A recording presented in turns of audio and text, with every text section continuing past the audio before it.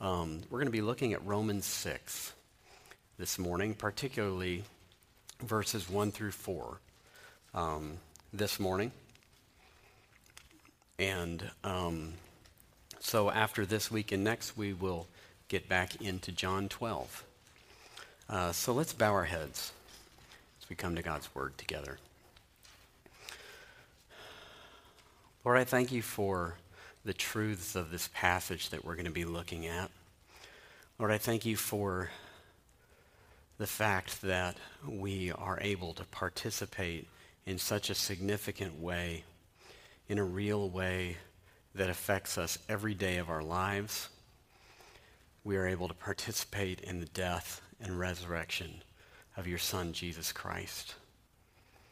Lord, we talk a lot about what his death and resurrection meant for our eternal position, for the person who receives Christ as their Savior. But too often in our form of Christianity, we leave aside the impact that's intended to be made on our daily life. And Lord, I would just pray that you would empower me this morning with your words. I pray, Lord, that you'd enable each person here to open their heart and their lives up to your word and to your truth, and to hear you speaking specifically to each one of us. Lord, I just thank you for this time in your word, and I pray this in Jesus' name. Amen. Now, this is going to test people's sitting around the TV, 30 years ago? How many of you remember watching on TV, or maybe if you've even seen it on the reruns channels today, watching either the $6 Million Man or the Bionic Woman, right? Good. Dipping back there. My kids got to watch a little bit of the $6 Million Man on one of these rerun channels, and they were like, ugh, why is he walking around with his shirt open to here with his hairy chest showing? You know.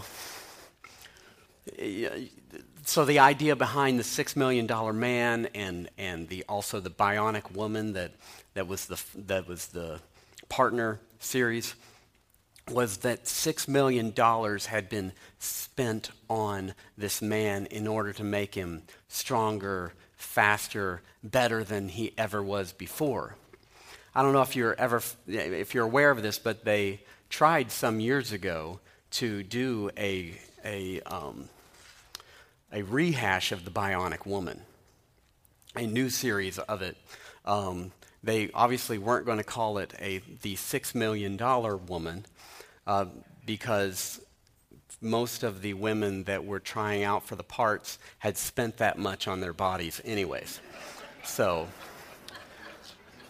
and if they had tried to call it the $6 Million Woman, they would have thought people would have gotten it confused with America's Next Top Model. But it's the same idea that this woman had, that maybe she had a catastrophic accident and her body needed to be rebuilt with the latest technology and things, and that they were able to make her faster, stronger, better than ever before, and somehow by that she kind of owed the government her life. You know, she became an agent of the government with all of her special abilities and things, and so she also gained a new purpose for life by being remade in this way. I've wondered, if somebody really, you remember kind of what would happen when the $6 Million Man or the Bionic Woman would do some strong feat. For some reason they'd always show it in slow motion. They're supposed to be running really fast, but they show them running in slow motion. But you'd always hear that irritating sound in the background, when they're like bending some pipe,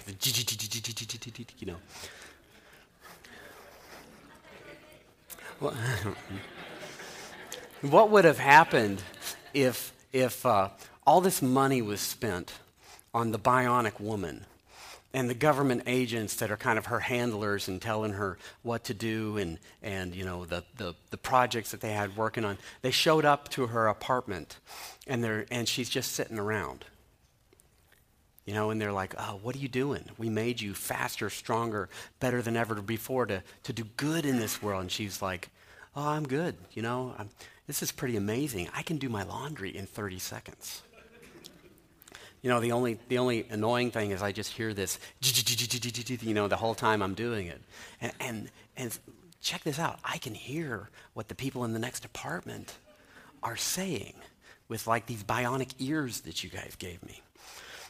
Obviously, it would be useless in some ways. The show only had the interest because this person had a new purpose to their life. They had a new life that they were living because of being made new and being made unique and stronger and better than before. My hope for us as a church is that you and I can realize the strength, purpose, and freedom that is ours through God's grace that we see here in Romans chapter 6. So let's just read through Romans 6, 1 through 11 here. Paul writes, "What shall we say then? Shall we go on sinning so that grace may increase? By no means. We died to sin. How can we live in it any longer? Or don't you know that all of us who were baptized into Christ Jesus were baptized into his death?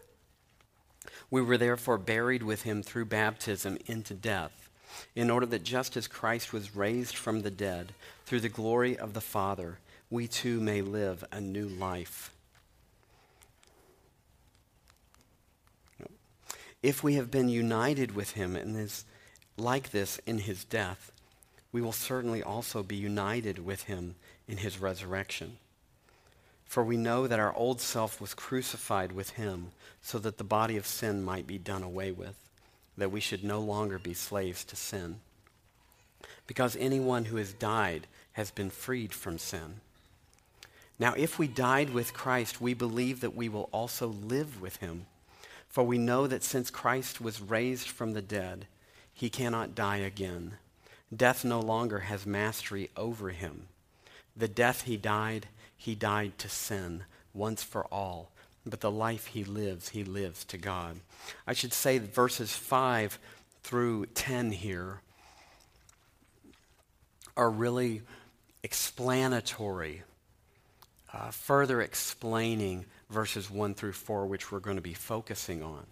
And then we'll also be focusing on verse 11 here, where he says, "In the same way, count yourselves dead to sin, but alive to God in Christ Jesus." Our main idea this morning is that receiving Christ as our Savior causes our sin nature to be dethroned and a new nature to be imparted.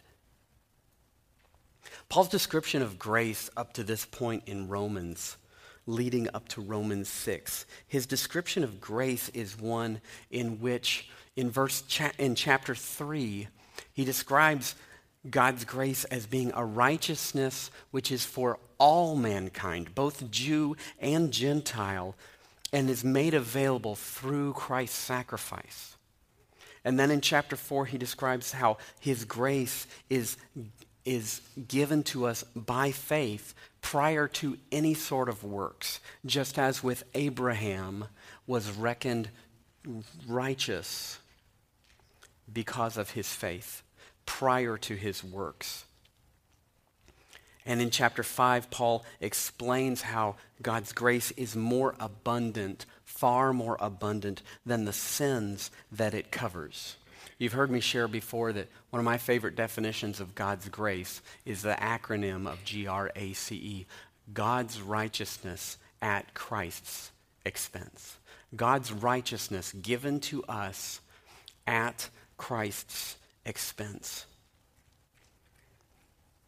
Paul's description of God's glorious grace reaches a crescendo prior to chapter 6 in Romans 5:20 and 21. These are the verses just prior to the verses that we're looking at, where Paul writes, "The law was added so that the trespass might increase.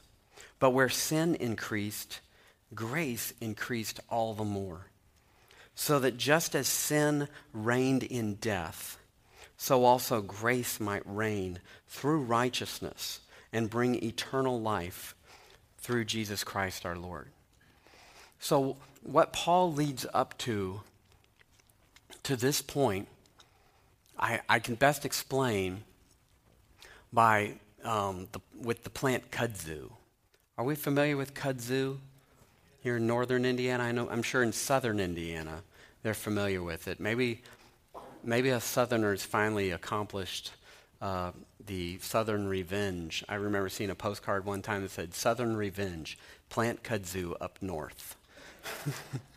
But in the South, it's very familiar to be driving down a country road and to see a whole hillside that once was trees and telephone poles and things like that you could distinguish from each other, that just became covered with this vine called kudzu. And it had just taken it over. All the limbs on the trees are gone. You can't tell the tree from the telephone pole except for the wires coming from it. And this vine kudzu has just taken it over and completely. And let me explain for you how. Think of sin as being like kudzu, okay? And what verse 20 is saying here, the law was added so that the trespass might increase. Think of like the law being like you go out and you want to show just how fast this kudzu plant is growing. Or maybe you decide you want to contain the kudzu field. So you decide, I'm going to build a fence around it. Okay? Well, we all know what's going to happen. The kudzu is just eventually going to take over the fence, and it's just going to spread out further. Okay? But at least what that fence now shows you is just how fast the kudzu is growing, right? Because you're like, I know 2 years ago I built that fence, and now the kudzu is 20 feet beyond it. My best explanation here is that the law, the fence, was added to show just how fast sin spreads. The law was added to show sin cannot be contained. And anytime we say, well, I'm going to stop doing this by giving myself a bunch of rules, we're just going to show ourselves, if not under the power of the Holy Spirit, we're just going to show ourselves just how far sin will grow by the fence that we put around it. So Paul says, the law was added so that the trespass might increase. So to show how sin grows far beyond the barrier. But where sin increased, grace increased all the more. And Paul's saying, but grace is different than that. That as sin was growing, grace just grew with it. Grace just continued to cover it. And then he says, so that just as sin reigned in death, so also grace might reign through righteousness to bring eternal life through Jesus Christ our Lord. So the question that Paul comes up with then is, well, if that's the way grace is, what keeps a person from just, if grace is like these Glad Flex bags that's just going to contain it, cover it, what keeps a person from just stuffing more sin into their life? He brings up a common question. What shall we say then? Shall we go on sinning so that grace may increase? Now, I believe the question that Paul brings up is a rhetorical one. He's also voicing a nagging notion in most people's minds, though. There's a different aspects to the book of Romans that we kind of want to understand when we're studying it. When Paul's writing this letter, the Apostle Paul plans to visit the church in Rome. And this letter is laying the necessary groundwork for that anticipated visit. It's a defense of Paul's teachings. And this is important because there were some that were traveling around to the churches that Paul had visited or would be visiting, and they were trashing him and trashing his gospel. And one of the things that they were trashing about the gospel was to say, well, they're just giving people license to sin. And so this is the context of the question that Paul poses here as a rhetorical one. Paul is writing this explanation of his gospel, anticipating the questions. Almost like, well, one might say, why not go on sinning so that if grace is just going to increase, or so that grace will increase, as he says. He's anticipating the question, aren't you teaching then, since grace is overabundant, that continuing in sin is actually a good thing because it just means more grace? But in honesty, we have to admit that Paul is bringing up a question that pops up in most of our minds. What does it matter? What does it matter what I do? If I'm forgiven, what does it matter? Having accepted Christ as my Savior, if there's more than enough of God's grace and forgiveness, what is there to keep me from sinning more because I know I'm forgiven already? The answer to this question is what we're looking at today. And to begin with, we want to better understand the answer by looking more closely at the question here. So he asks the question, shall we go on sinning?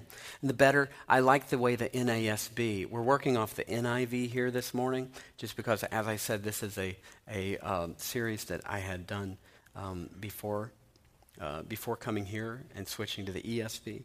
But I like the way that the NAS translation puts this. Are we to continue in sin?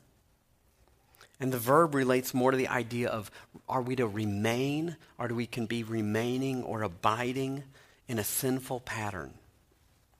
He's not talking about, are we just going to continue making, mistakes, getting up on the wrong side of the bed, kicking the dog, He's talking about, are we to make an excuse to stay in something that we know is sinful? It's not the idea of continuing to struggle with sin in general in its many different forms. In fact, when sin is spoken of in this passage, it's not speaking of a specific sinful action. It's talking about our relationship with our sinful nature, our relationship with that part of us that we were born with just by being born as a descendant of Adam. The idea is solidified by Paul's objection to the question, how can we live in it, the sinful nature, any longer? I appreciate what the commentator Kenneth Wiest says here. He says the question now can be further interpreted to mean, shall we continue habitually to sustain the same relationship with the sinful nature that we sustained before we were saved? A relationship which was most cordial, a relationship in which we were fully yielded to and dependent upon the sinful nature. And all of this out of a habit of life. Now, some of you who spent a period of your life prior to knowing Christ, you can relate a little bit more to this definition, because you kind of understand a little bit more of your life prior to knowing Christ and your life after realizing that your sins were a problem between you and God, and that Christ paid for those sins, and he spanned that gap between you and your Creator, and by receiving Him as your Savior, you realize that you could have a relationship with God based on what Christ did in His death and His resurrection. So that's what I mean by when you received Christ. So many of you understand, this is who I was prior to receiving Christ, and this is how I changed. Some of us have kind of grown up in a Christian home. We received Christ as a young person and things. And that sinful nature that we're talking about is basically when we are living to serve ourselves. When we are living and everything that is around us is there for our own purposes. And we'll be, I think that'll become clearer as we move forward. But according to Paul's rhetorical question on shall we go on sinning so that grace might increase, the purpose of continuing to live in the sinful nature is in order to increase grace, he's saying. And we say, what a whacked excuse for living in sin, right? But let's be honest for a second here. We might not be rationalizing continuing to sin because it will give us more grace, but when it comes to any kind of sin, we can all end up like maybe the dating teenager with the raging hormones that asks the youth pastor, well, how far is too far? Right? But maybe your thought is, if I share this as a prayer request, it's not really gossip, right?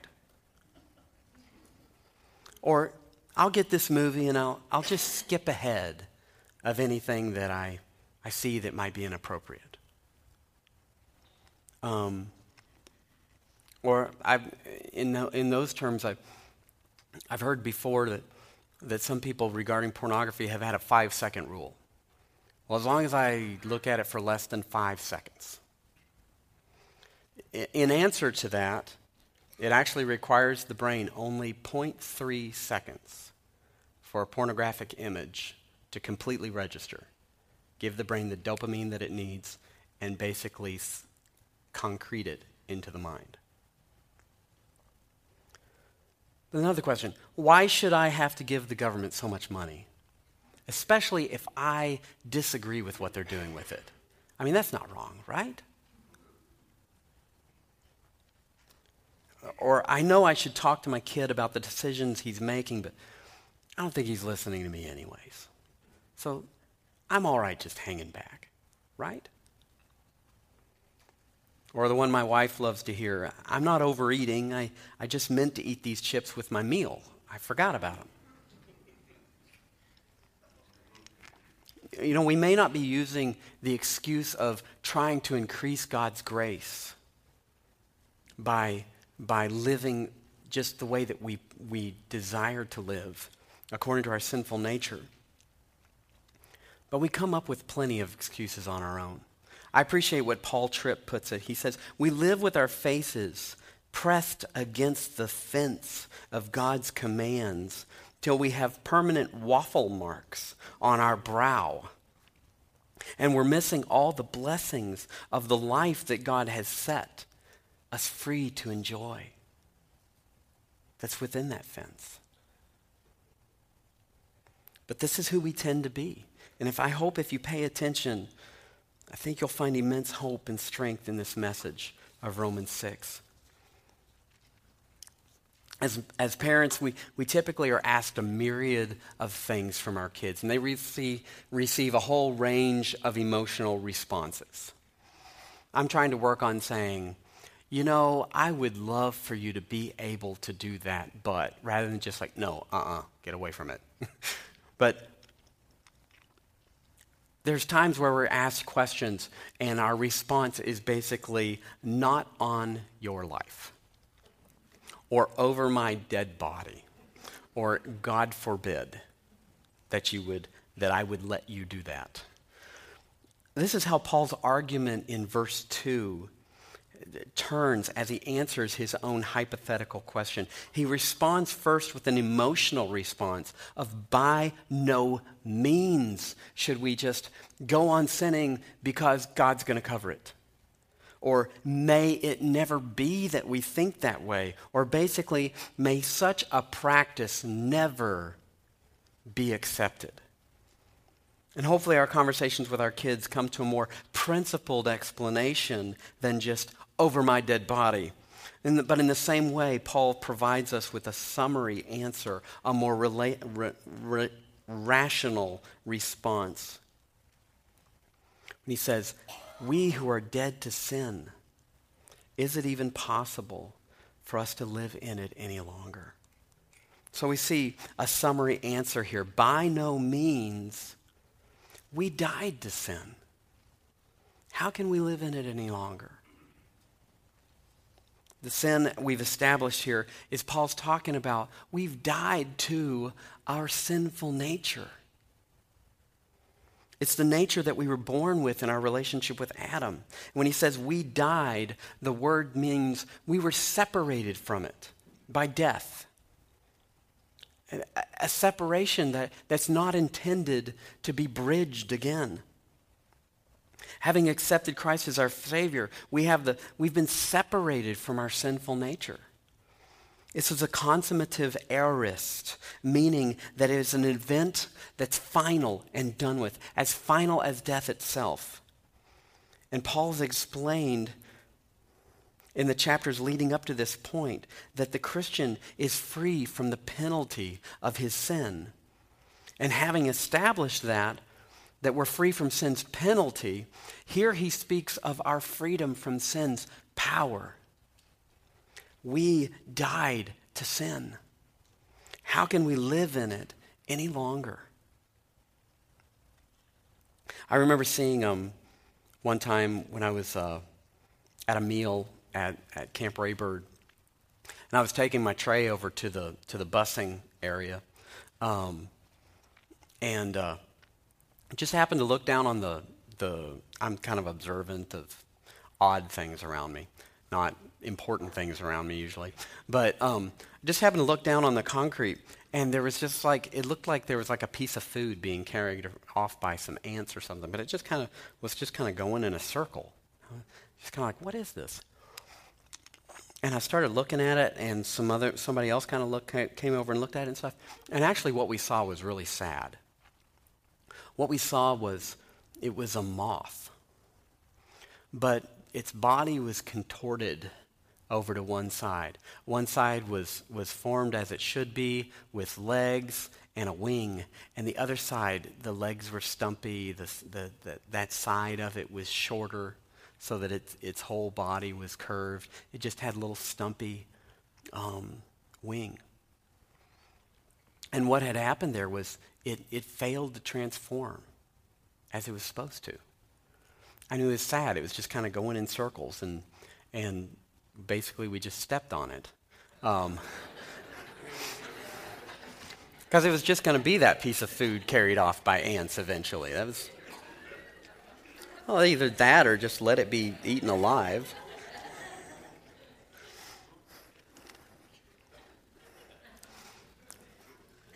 But we can feel like this moth that was not fully transformed as it should have been. We can read about the transformation of following Christ, but often we feel hindered by sin. And one of the lies that the enemy tells us is, well, it just didn't take for you. You know, your sin is just stronger than someone else's.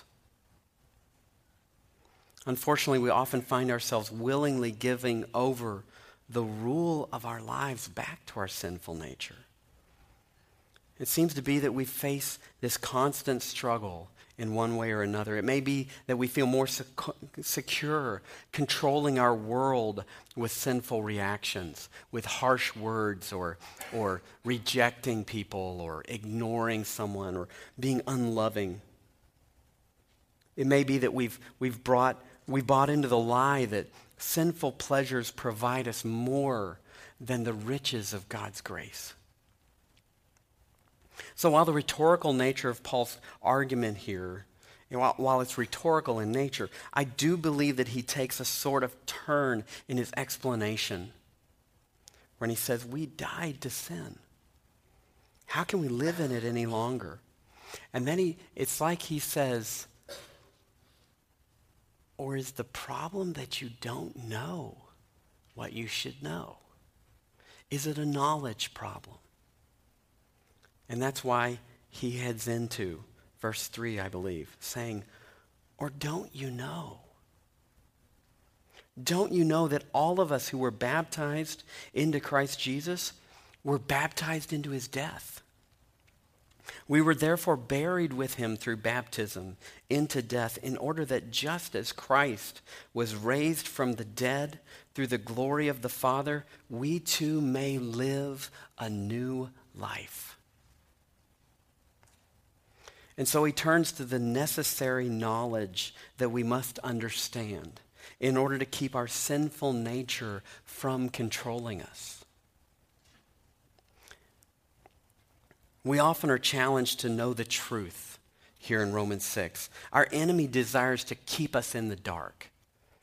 But God's truth is both what sets us free and also keeps us free, as we should remain. The first of these truths that he shares with us that we must know is that the sin nature is dethroned. He tells us, we were therefore buried with him through baptism into death. And he describes here how, and he's not speaking about water baptism here, just as 1 Peter would say, not talking about the washing with the washing dirt from the body. He's talking about being baptized into Christ. Our spiritual baptism that physical baptism symbolizes. He says, when we were baptized into Christ, when we came to know Christ as our Savior, we were baptized into his death. And as I mentioned, verses 5 and 6, and I'm just going to read those. Pardon me for having to find them here. This is how he explains further in verse 6. For we know that our old self was crucified with him, so that the body of sin might be done away with, that we should no longer be slaves to sin, because anyone who has died has been freed from sin. That's what he further goes on to explain in verses 6 and 7. He's adding to his argument here just how it is, an explanation of how it is that we became dead to our sinful nature. And he talks about how we were baptized into his death. Again, this is a consummative aorist, meaning once for all, we were immersed into the person of Christ. And by doing so, we were immersed into his death. And as verses 6 and 7 describe, meaning our sin nature could no longer have a hold on us. It's like we disappeared into Christ. And the technical definition of baptism is an interesting one. The introduction, it says, or placing of a person or thing into a new environment or into union with something else so as to alter its condition. You would describe a knife that has been tempered as having been baptized. And this is why. A knife goes through a forging process of enfolding the metal and combining one metal with another oftentimes. But the tempering process places the metal into a very hot, an extreme furnace. But then taking it out of that and then baptizing it into oil or into water. And by doing so, combining with that process in such a way that makes that metal go from untempered to tempered, to go from brittle to being stronger. And the better the knife, the better the sword, it might go through more process like that back and forth. But we were placed like that blade that's tempered as it goes into the oil or to the water. We were placed into a new environment through accepting Christ's death as our payment for our sins. And the new life is one in which the sin nature is dethroned. We became something new. We became free. And we're also changed into a child of God with Christ as our King. And there's a purpose to our being freed from the power of the old nature. And that is to have the divine nature imparted. Paul says we were therefore buried with him through baptism into death, in order that we too may live a new life. Just as Christ was raised from the dead through the glory of the Father, we too may live a new life. And this verse is more kind of showing the results of the divine nature being imparted. We're given other verses as well, like 2 Corinthians 5:17, that says, therefore, if anyone is in Christ, he is a new creation. The old is gone. The new has come. Or Galatians 2:20 describes our identification with Christ's death and resurrection in this way. I have been crucified with Christ, and I no longer live, but Christ lives in me. The life I live in the body, I live by faith in the Son of God, who loved me and gave himself up for me. Now, this is kind of an interesting contradiction, it would seem like here. First he says, I no longer live, but then he says, the life I live in the body, I live by faith. What we see in Galatians 2:20 is that the sin nature that we are freed of when we are crucified with Christ, it is synonymous with me ruling my life. In other words, I am no longer king, but Christ is my king. So you could synonymously say, my sin nature no longer controls me. Or you could say, I no longer live for myself. I no longer serve myself. I'm no longer meant to serve myself. I'm meant to serve Christ. The purpose of our new condition is that it might have an effect on our daily life of serving Christ. And notice that it's just as Christ was raised from the dead, our new life was purchased at Christ's resurrection. I find great power in this statement, and I hope you can as well. We come to know Christ as our Savior, recognizing that in his death and his resurrection, he paid for our sins, and he made a way for us to have an eternal relationship with the Father.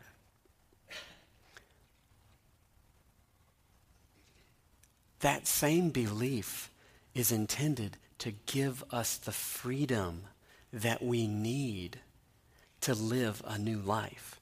If we believe that Jesus rose from the dead, this verse tells us that just as Jesus rose from the dead, we are to live a new life. It has been empowering for me to go to the Father and say, I know Jesus rose from the dead. I know a new life was purchased for me. Please help me get myself out of the way and find this new life, Father.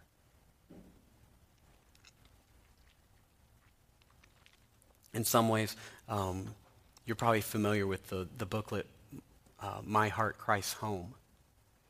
It's a booklet that explains a person, their life as being like a house. And when they receive Christ as their Savior, they receive him into their home, into their life. And it depicts different rooms of their life as being different parts of their life. And it describes their growth in their relationship with God as introducing Christ to these different rooms. Or maybe Christ kind of saying, hey, let's check out what's in this closet. And the writer kind of goes through a process of like, oh, you don't want to go in there. It's dirty. It's just got a bunch of my old stuff. But the booklet, My Heart, Christ's Home, describes how Christ lovingly allows the person to invite him into the different rooms. And that's kind of how we grow in our relationship with the Lord. And it's in those moments that we realize this area needs to belong to Christ, that we can claim that new life. We can claim that room of our life and say, wait a second, I know that Christ rose from the dead. And just as Christ rose from the dead, I am able to live a new life. These are the truths that Paul is giving us to say, is the problem that you don't know these things? That you were baptized into Christ? And that just as he rose from the dead, you may live a new life. These are the truths we need. And it's not a do-over of the same life, the term here. It's a superior state. It's a new kind of life, a superior newness to this life, new and improved and empowered life. You know, when I adopted my boys from Liberia, it's my desire for them to have a new life. It's my desire for them to have all the opportunities that they could, but I can't empower them to take advantage of all the opportunities that are there. I can't give them the gumption, if you will, to live that life that I hope for them. This term here of new life is that. It is a newness, an empowered life that we are intended to have, to change when Christ brings that to our attention and says, let's work on this. We are intended to have the power to do it. And we think of the work of Christ in his death and his resurrection as being for saving us from the penalty of our sins. A large part of the purpose of his saving his work is that our daily life might be full of joy and of purpose and of the freedom from the dominance of sin. Still, if you imagine your life being like a castle, okay? And what Paul is alerting us to is the fact that he's saying, hey, when Christ came into your life, your sin nature was dethroned. He was pulled off the throne and Christ was set there. But the fact is this, that our life being like a castle, the old sin nature still lurks the hallways. He's a dethroned king that's just looking for the opportunity to convince us that he belongs on the throne. And he's looking for the opportunity to convince us that there's nothing we can do about it. And that sense of, this is who I am, I have to act this way. Or this is what my upbringing was. How can I behave any differently? That's what's going on there. Is that dethroned king is saying, I belong on that throne. And this is what Paul is alerting us to. It may look a lot like we're sitting on the throne of our lives when we're controlling our world, but it's really our sin nature ruling us. We don't live like this by this truth. When we don't live by the truth that we have been set free from this sin nature to be, and a new nature has been imparted to us, it often comes through dangerous drift or rebellion. And we lose a sense of purpose in our life, and the Holy Spirit is grieved, and hopefully we feel it. And our relationship with God and with other believers is strained. But the beauty of this passage is the assurance that we are not meant to live this way. There's been many times in my life when God has graciously shaken me awake, and I've been allowing my sinful nature to have control over an area of my life. And in those times, I've found, as I mentioned, it powerfully ministry to me to claim that, wait a second, I've been given new life. I'm intended to live new in this area. And that's when it's excellent to find someone for accountability. That's when it's excellent, if you just can't see the forest for the trees, to sit down for counsel with someone, to say, will you help me thumb through this? Because I know according to these verses, I'm not meant to live this way. I'm not meant to live under the control of my sinful nature. So we've described what it should not happen, that a Christian is ruled by their dethroned sinful nature. We've looked closely at the facts of just how a divine nature was imparted to us. And we're going to look more closely next week at this idea of what our responsibility is. And our responsibility is to count on it. It's to count on it. Paul tells us in verse 11, count yourselves dead to sin, but alive to God in Christ Jesus. This idea of count yourselves, it's a banking term. It means credit it to your account. Or, well, it means to acknowledge that it has been credited to your account. Let's say I deposit $1,000, okay, into your banking account. And let's say you say, thank you, that's very gracious of you. And let's say you say, I really appreciate knowing that it's there. That's so great. But basically, it's not helpful to you until you write a check on it. It's not helpful to you until you act upon it and say, I'm going to pay for this knowing that that money is there. And that's what Paul is saying. Act on it. Count on it. Write a check on this truth that you have been set free to live a new life. And this is what we're going to be talking about next week. Our sin nature is dethroned and a divine nature is imparted to us. And the question we'll deal with is, what does it look like to count on it? We have had so much more done for us than $6 million worth of work. It's made us stronger, freer, more purposeful than ever before. I hope that we can learn from these verses and realize that God has done all that needs to be done on his side. Just as Christ was raised from the dead, we have been provided a new life to live. So again, I look forward to next week as we look at just how do we live that out? What does it look like to count on it? Let's close in prayer. Father, these are powerful, freeing ideas, and I would hope that you are speaking to each one of us about the area of our life that we just keep running into. For those of us who have trusted Christ as our Savior and your Holy Spirit is there, and we realize and we ask ourselves, why do I keep doing this? Why do I keep acting this way? Lord, I pray that you would bring those things to our attention during this week. I pray, Lord God, that you'd allow us to live out of the new nature that you've given to us.